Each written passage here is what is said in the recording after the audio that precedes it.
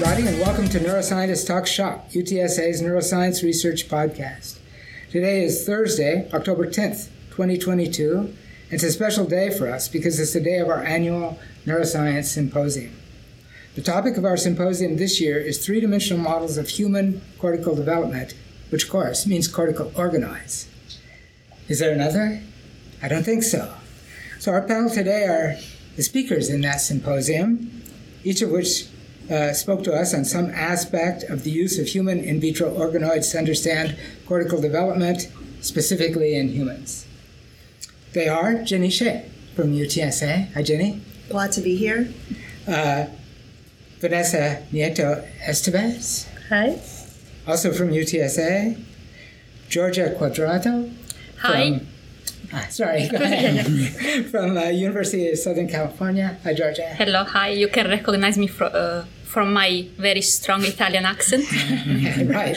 And Fikri Viri from Emory University. Hello. And I'm your host, Charlie Wilson. So today we spent the day talking about a wide variety of applications of organoids to the study of brain development and function. Of course, we can't visit every topic again now. But just to get started, I'd like to pose a very general question, but maybe a small but general question. That'd be the best kind. Human cortical development takes years to complete, includes a lot of steps, a lot of which we did not discuss today.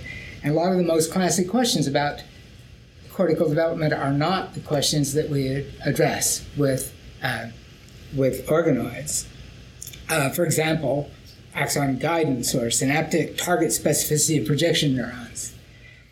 On the other hand, it's not been easy to study some other things in the classical models, like the genetic causes of cortex misformation or dysfunction, which seem to be better things for organoids. So I wonder if I could ask you, as a group, to make some predictions about which aspects of cortical development we might hope to see successfully addressed using the in vivo approach. And Georgia, you described some changes in radial glial development and the formation of the subventricular zone, which seem like maybe the earliest possible events we can imagine. And maybe you could get us started. Are we best off studying the earliest possible things, or should we aim for the whole thing? Yeah, this is a great question. Certainly, organoids are very well suited to study this very early aspect of human cortical development. And also, they really provide an opportunity for this because we have access to human fetal tissue, but not at very early stages. So these very early stages can be captured only with this in vitro culture. And and with this specifically, we can look at really early differentiation from the neural tube, and so generation of early progenitor cells like radial glial cells, and then the progeny of these cells early on. So we have seen that these progenitor dynamics are very well recapitulated in organoids, and these are very also reproducible. And with this, I mean proliferation of radial glial cells as well as differentiation or migration. These are aspects that have been very well characterized by multiple groups in the field, and so certainly are the easiest to characterize at the moment with the current models that we have. Could we go beyond that? What's the next thing?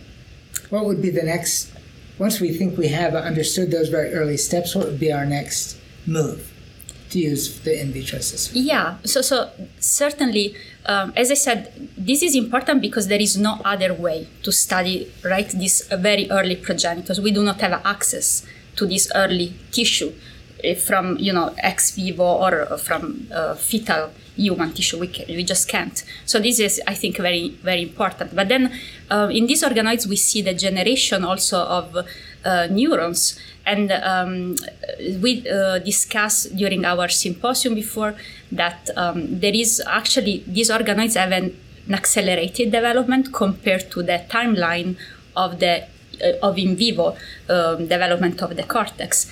And so I think we get to observe stages of human development that reach the early postnatal stages. And so this includes obviously the generation of multiple subtypes, in the case of the cortex of cortical neurons. So we actually are able to capture, to observe the generation of all the main subtype of cortical neurons, as well as also cortical glial cells in these organoids. And also we start to see generation of spontaneous network activity. So the aspect that in the current models this aspect of development that are currently recapitulated are the ones related to the generation of diversity of cell types of the cortex, as well as microcircuit activity. So these are aspects that do not, developmental aspects that do not require other brain region necessarily or other extra ectodermal tissues. So are sort of intrinsic properties of these stem cells. So we can see that they are recapitulated very well. For aspects like, for example, anatomical features or long-range connectivity, these are not generated by intrinsically by these cells. So we will need other approaches, tissue engineering approaches, or mostly I guess tissue engineering approaches that will help substitute extra ectodermal tissues that normally are able to guide the differentiation of the cells and also the stereotypic anatomy in this in vivo in the structure of these brain cells. So you showed us some cerebellar cortex. It's cortex, so it's fair game, yes, right? That's true. This is what I told. Yeah. In the cerebellar organoid, the granule cells formed in the external granular layer as they should, and that was very striking because that really looks like developing the cerebellum.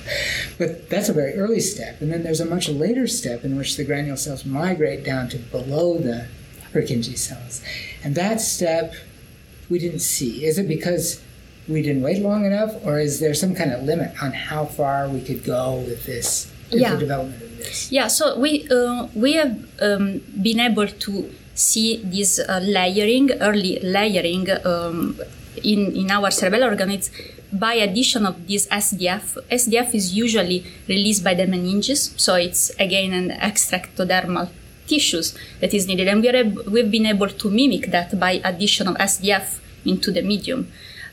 So as I mentioned too, I think that to keep this stereotypic anatomy, we need some other cell types that are extractodermal, and this includes endothelial cells, blood vessels, microglial cells. These are all cells that guide the migration of these neurons, as well as the positioning. So I think, the reason why we don't see at later stages of this cerebellar organoids development any stereotypic architecture is because they lack all these other cell types. So when we look at the surface of the organoid, we just naturally think, oh, that's like the peel surface. But it's not really like the peel surface. The peel surface has a bunch of stuff that isn't there on the organoid. Exactly. If I can add also something about what George is saying, there is also a limitation in the size of the organoid, because as the organoid grows, the nutrient cannot diffuse into the organoid. So that is also a limitation, how far we can go right now with the organoid, because there is a point that the organoid, they cannot grow more. So it's not just wait longer, just to see if we have more mature organoid. We also need to develop new ways, or just to overcome that limitation in the diffusion of the nutrient, or even what nutrient maybe later on they need, as she was mentioning. So Jenny posed the question, could we grow a whole brain? And the answer is maybe not without a lot more. A lot more components. Yeah. Or some people say, we need to add blood vessel just to have something to deliver the nutrient. But it's not just the blood vessel, because in the body we have a heart, right, to pump the blood. So we need more complex. I was just add one more thing on both great points, that there are cell type specific requirements sometimes that neurons as as Georgia put it, will probably need this cell extrinsic interregional interactions to further develop.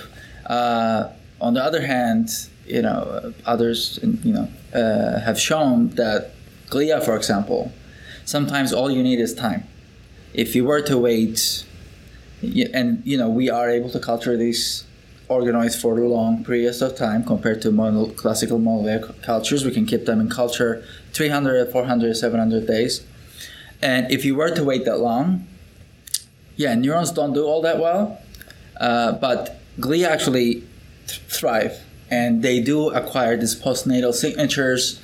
They're functionally there as well as morphologically. So there are nuances at that cell type specific level in terms of how mature things can get in these models. So we do focus all the time on, do you have all the different kind of neurons that you should have in your part of the brain? But maybe we should also be asking, do you have all the different kinds of glia that you would normally have in that part of the brain? And what's the answer to that? Are there oligodendrocytes? Are there microglia? I think we definitely get astrocytes. That's the main kind of glia that we see, at least in the cortical protocols. We see a subset of oligodendrocyte progenitors, but usually a minority of them differentiate into myelinating mature oligodendrocytes. And we do not have microglia. Those come from a different germ layer. And this is one of the main avenues, actually, that a lot of people are pursuing, is how to integrate microglia into some of these models. But glia definitely is a hugely important component to any of this.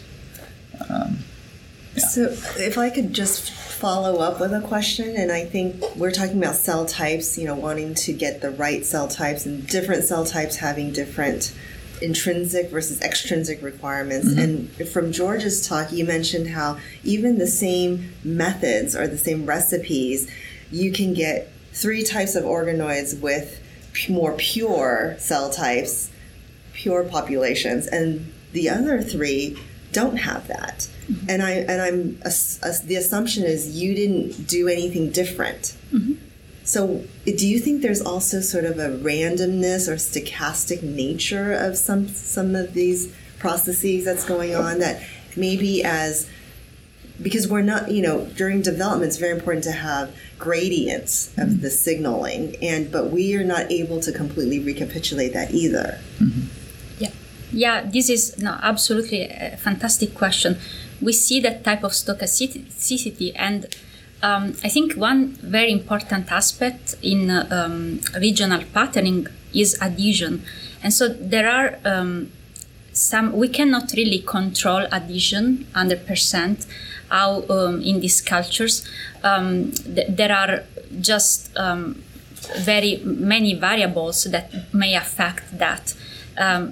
Including how really the cells cluster with each other, and so I think that there is that's something that really increases the variability a lot. However, there are, like in my talk I showed how we finally were able to bypass the type of heterogeneity, and that we reached that point by controlling very well not only the morphogens, the small molecules that we add to pattern these organoids, but actually by also changing the base media composition. So we found, because sometimes we think about the base media as something that doesn't have any influence on the differentiation of these cells, but actually there are so many components that have an effect, and many of these we do not really know how they will affect the cell differentiation. So I think this is another message, because we always focus on small molecules and morphogens patterning, but the base media can also be very, very important to, so it needs to be standardized for different type of regional organoids. What is base media? I mean, what's actually in there? Yeah, so we, it depends by the type of protocol you use, but there may be some serum. There is just... So serum is a very heterogeneous thing. I mean, you could get one batch that's got something different from another, and you probably worry about that. Yeah, there is that problem as well. We most of the time use this knockout serum that is a bit less variable, but still there are many components that are variable. And so in this medium that we are using for cerebellar organisms, we do not have serum, for example. So that has helped a lot, I think, with the standardization. And even the medium that we use to culture stem cells when they are still pluripotent has many components that can also affect the pluripotency of these stem cells. Same goes with the confluency we were discussing before. Confluency that we use to keep this stem cell in culture. Also the amount of time that we keep these cells in the same medium, because fresh medium will affect the pluripotency of these stem cells in a way, and older medium, will be different. So these are all components that needs to be under control to reduce the variability. So a lot of this is just organoid technology. It has nothing to do with the cortex, really. It's like developing that organoid technology is still a thing. It's not finished yet. Oh, yeah, no, it's still early in this field. And so a lot of time is probably spent just among you guys when you're talking, just talking about that, not really talking about what you're discovering about the cortex, but what you're discovering about organoids. Is that true? Yeah, it is true, and that's sort of what we have to do. So this explore, exploit continuum, we have to walk this, like we have to develop as we're trying to figure things out, figure out the novel biology, and that's what we were discussing before. This has to go hand in hand, and we cannot wait to get the perfect model before we can start doing asking questions about the biology. But then we have to be in that space where we can adapt on the go and bring in the novel models to ask the questions that we're interested in better. So we're always that tightrope, that give and take a little bit. You have to be so comfortable with that. So one of the things you talked about were these assembloids, which seemed exciting to me because you could take pieces of brain that normally connect to each other and see if they do, and pieces of brain that normally don't connect to each other and see if they don't, and try to establish some of these rules that you think of as very high-order questions about development. Why do neurons connect to some neuron and not to some other neuron? And that's doable now, even with today's technology. At least it sounds like you're doing it. Yeah, right? Yeah. I mean, this definitely was one of the primary motivations when we were developing the assembly system. At least, let's say, the hopes that we were going to be able to recapitulate some of this higher order phenomena, as you well put, and we didn't know as we were building the system whether these things would migrate. We've done a lot of control experiments showing that it is this particular configuration of an assembloid where you have the dorsal forebrain cortical assembloid and the subpallial ventral, where the things really migrate and move where they're supposed to go. For example, we've done control assembloids where it's subpallium. Things are not as attracted to each other, and things of that nature. So there is definitely that self-assembly principles that are maintained, that are sort of unraveled once you put these two regions together. I think migration, and I've shown a bit of what happens after they migrate. We do get some level of synaptic integration and maturation, and the data I haven't shown you that at the transcriptomic level we also detect changes related to this next step of cortical development that we think comes after this migration, where we're calling it the early steps of cortical assembly. So we at that point we were happy in terms of the amount of complexity we were recapitulating, that we thought, okay, we can now do some disease modeling, and I spent a lot of time doing that with the model. That proved fruitful for sure. When you were developing this assembly, did you have to try like many different timing? Because at least what I did is just, okay, what you did. 30 days, just wait, Yeah. just copy what you did. But I guess everything behind the scene was not just easy that, okay, I just going to fuse the organoid here and the neuron will migrate. I suppose. Yeah, we sort of You like needed a lot of- overcomplicated things in the beginning because we thought, how are we gonna get these things to assemble? Do we need like a substrate? Do we need like a microfluidic chamber? Do we have to buy 3D print things? But then we ended up putting them together, and then they just fused. It was just like, okay, that was just like we didn't have to spend like lab meetings over lab meetings. It's just trying to see how this will happen, and you know, that just nature of these things, they like to sort of fuse together at these earlier stages. So that was an advantage for us when we were developing, and then the rest sort of happened after that. Yeah. So if you don't push them up against each other, but you put them near each other, would axons grow across the gap? I think others have shown that that is indeed possible. Maybe Georgia can talk more about that. Yeah. So there are a few papers that have shown that. It usually, you will need to. So there are papers that have, for example, placed two organoids in two different chambers, and then there is a channel, that unites the two chambers, and then you will need to put a sort of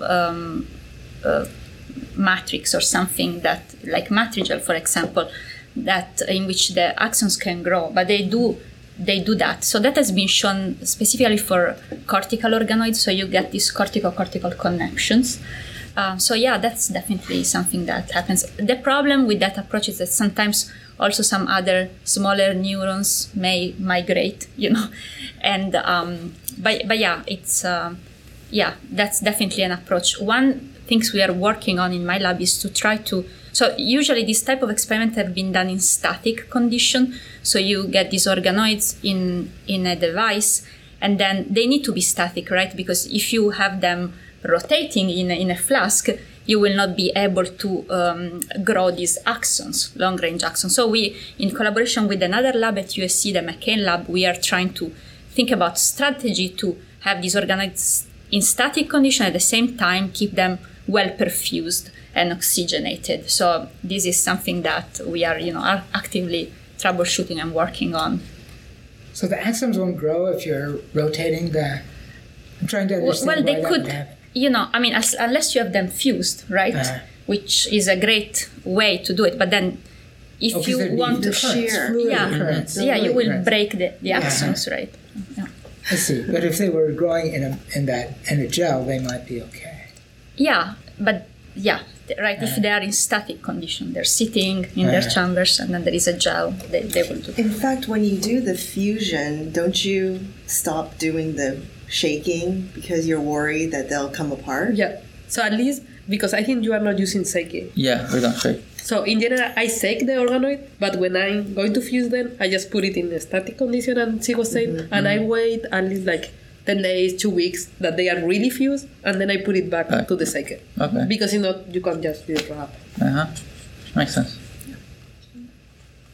So I let my mind soar a little bit, can I? And imagine one of the developmental phenomena that's really attractive is when one part of the brain's pattern of electrical activity influences the development of a target. Mm-hmm. For example, the retina activity affects the superior colliculus development. So would it be possible to see that kind of thing? Can you impose patterns of activity on these and use that as an experimental variable? Does anybody try that kind of stuff yet? Yeah, so so in my lab we are actively pursuing this, like trying to establish this visual system on a dish, so trying to connect retinal organoids with thalamic, with cortical organoids, and try to see how light stimulation. So that we haven't done that, but that's the goal. Hopefully, will work at some point. See how that will affect maturation and development of the other brain regions, how light and so changes in activity will do. So autonomous activity in the retina often drives development before the retina's eyes are open. Mm-hmm. Yeah. So do you see those kinds of waves in So we haven't really reached that point, so I cannot answer, but... That could be also interesting. For example, there are some patients with epilepsy that they have photosensitive epilepsy. So it would be good to have like organoid from this patient, have like the retina, the cortex, and see then maybe we can trigger the epilepsy just flashing light. Yeah. And what we're thinking of, we're a brand new lab now, we're gearing up to do all these things. So, but one of the ideas that we have is to sort of circumvent developing novel assembloid by just introducing optogenetic tools to the forebrain assembloid networks to sort of recapitulate this ongoing activity coming from the periphery, like thalamus, etc., and just trying different chronic stimulation paradigms in a cell type specific manner to see the contribution coming from one cell type in terms of the activity and then its consequences on the other.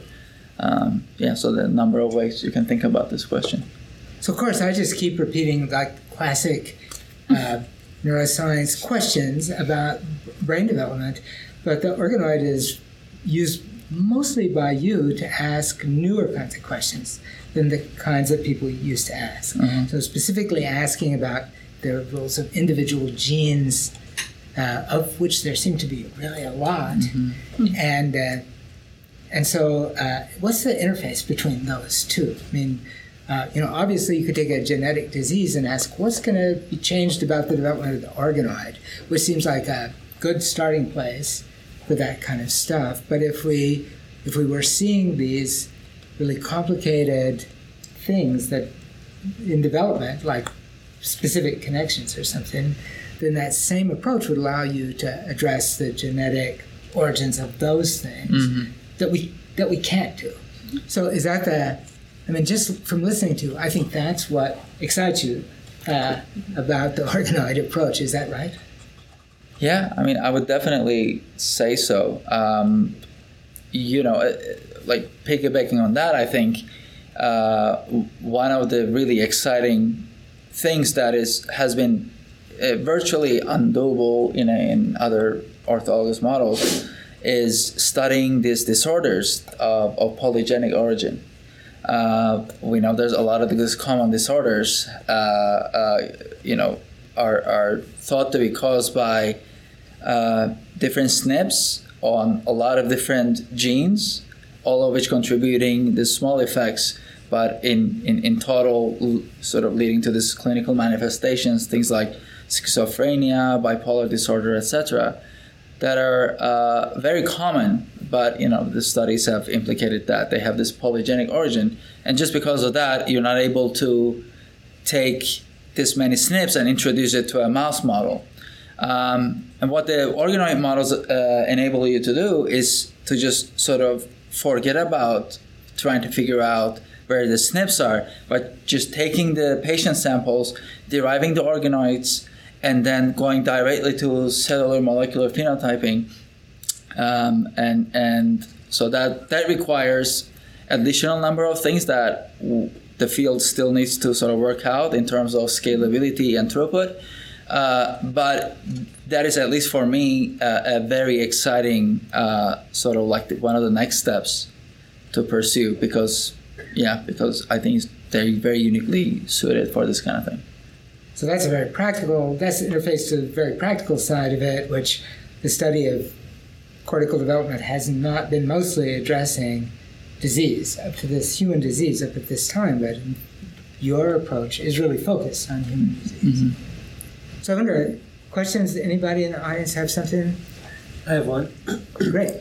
So on the other end of the spectrum of development is aging. So what kind of opportunities or challenges do you see in using the organoid model to study aging or age-associated disease?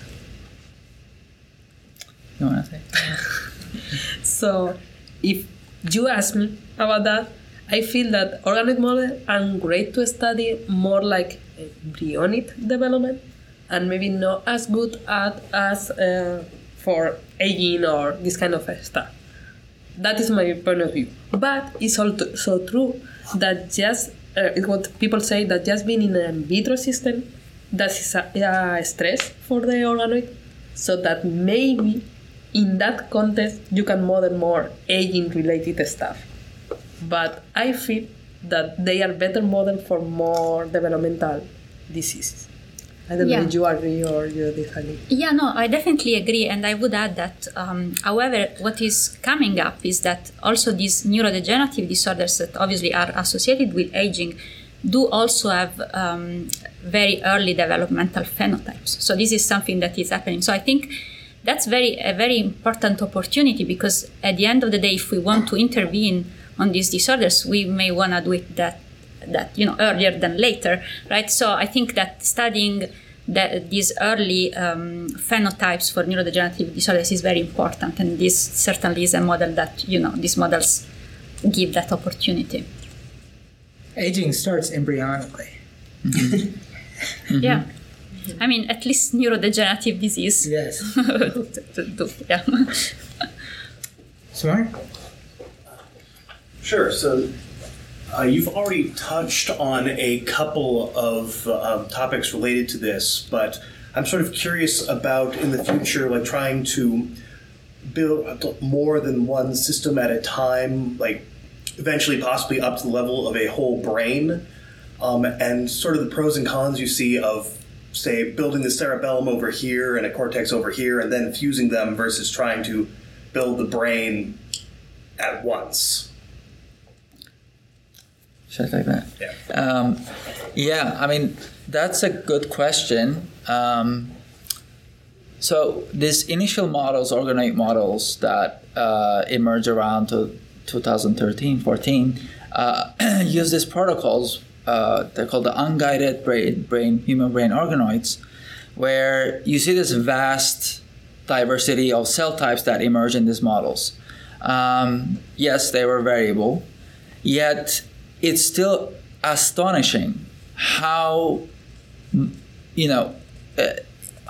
of this diversity is just intrinsically encoded at this stem cell level, and then it sort of unfolds. So definitely the capacity is there. Sort of what we have to do, if that's definitely one of the avenues, is to tackle this variability and to understand the rules by which this diversity emerges. If you were to include none of these extrinsic factors that we usually include in this guided protocols that a lot of us talked about today. And I feel like that's very exciting. I still believe that these early models hold a lot of hidden biology, and these early rules of morphogenesis are still encoded in them. So understanding those principles might get us a little bit closer to what you're suggesting, in that maybe not the whole brain. That's a stretch, even 20, 40 years from now. No, but yeah, fair enough. But just to reproducibly produce this large diversity that we don't really do in the region-specific organoids, but to be able to do a multi-regional organoid in a reproducible manner, I think is within our reach. We just need to understand what really guides this emergence of diversity a little bit better. Okay. I guess I had one other question. Like, is there sort of a point at the development of the organoid where the neurons, I guess cooperate is a bad word, but sort of where they form enough of the environment that they reinforce the growth of the organoid?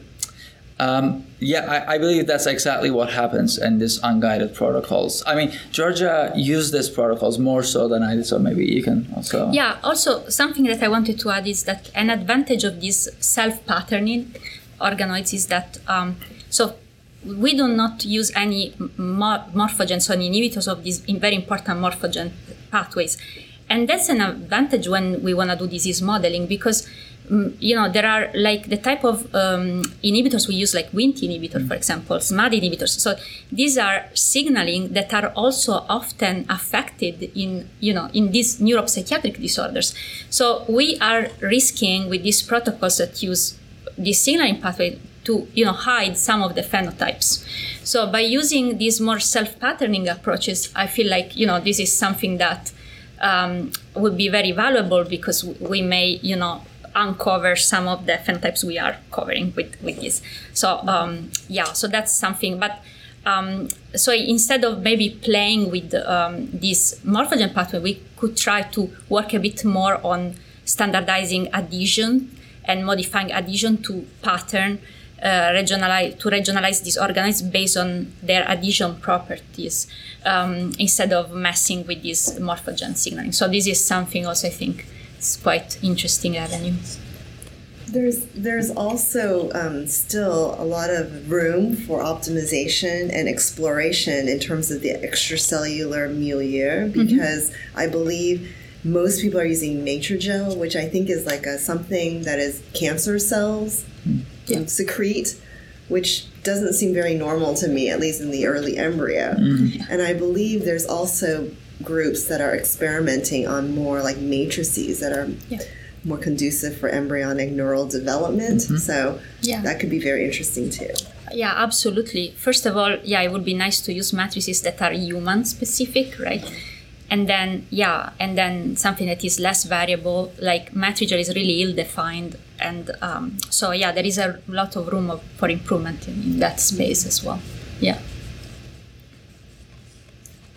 So the other topic that sort of comes up in organoids is just the sort of personalized medicine aspect of it. And I don't want us to quit today without talking a little bit about that and the prospects for actually making that mainstream. So I think from listening to you, I'm getting the idea that this is an idea that's going around but isn't actually happening with real patients. But is it really happening? Are these organoids being used for part of actual treatment for real people today? Yeah, so we are, I think most labs working with organoids are using patient samples from actual patient, and we are generating these organoids. And so the idea there is definitely to use these organoids also to find therapies and to test therapies. And I think Fikri can maybe, has presented very, very cool data about this, like more that work that is more close to translation. So maybe you can talk about it. So there's definitely, I think when you're talking about personalized medicine, what you're getting at is one drug, one patient, sort of getting a disease atlas of an individual, so that we can sort of curate treatments just based on that individual's profile. And that's definitely one of the dreams. There's definitely very interesting insights we can gather about disease. But getting to the point where we can take someone's cells, N01, and do our usual pipeline and getting this reproducible set of phenotypes, and then we can say, based on these metrics, this is the dosage. Jenny was sort of getting after that, right? So this is really the dream. We're definitely, there's a lot of work to be done to get there. I feel like a very cool sort of space to look at is this primary. Hans Clever's group did a lot of work in this gut organoids. These are not stem cell derived organoids, these are derived from patients. Yet they brought this technology in Netherlands, right, to a point that they are able to take these organoids, gut organoids, and bring it to the clinic and do drug screens and really find concordance between what they read out in a dish and what the patient will respond to. And this has been such a successful strategy. Granted, they're not stem cell derived, they're still organoid in vitro models, but they're primary tissue derived. But this is a space to look at when we're sort of dreaming about this personalized medicine. But I think a lot of the issues with reproducibility and what are we actually modeling, what else do we need in these models, all of those questions will have to be addressed before we can get to that level of granularity with phenotyping, I guess. See, so I wasn't completely clear on what stands between us now and that for cortex. I understand, like maybe it's already in use for some other organs and other disorders, but let's say Alzheimer's disease or childhood epilepsy. What are our prospects? I think another possible application that I have heard of, and I think we've heard examples here, is that some of these mutations are rare or even ultra rare. And my understanding is that a lot of drug companies are not focusing on models, screening assays for some of these, because of obviously it's difficult to do clinical trials. Mm-hmm. So potentially these models could fill the gap for these rare or ultra rare disorders. Mm-hmm. In a way that still balances the profitable aspect and that whole pipeline where you go from basic science to drug discovery. Yeah. Yeah, it is what you were asking. So it is not very sustainable at the moment, right? To grow millions of lines and organoids from different lines and to do drug screening of them. But it's hopefully in the future, we'll have technologies that will allow that. So that's the limitation at the moment. But I also think that these type of approaches help us focusing on convergence. So it's true that these are rare disorders or, very rare mutations if we think about the population in general. But then many of us are actually looking also at convergence. And so I think that's something that is much more, also attractive for pharma it could be very important in the future because if we found something that has convergent signaling pathway or something convergent target for multiple mutation, then it will be easier for pharma to invest on, developing drugs for that. And this you can only find if you have a human model with the human genetics that can encapsulate this complex genetics of these disorders. Well, thank you. That seems like a happy ending. Yes. And at least a happy prospect. So thank you, Jenny and Vanessa and Georgia and Vikri for joining us today. This has been Neuroscientist Talk Shop.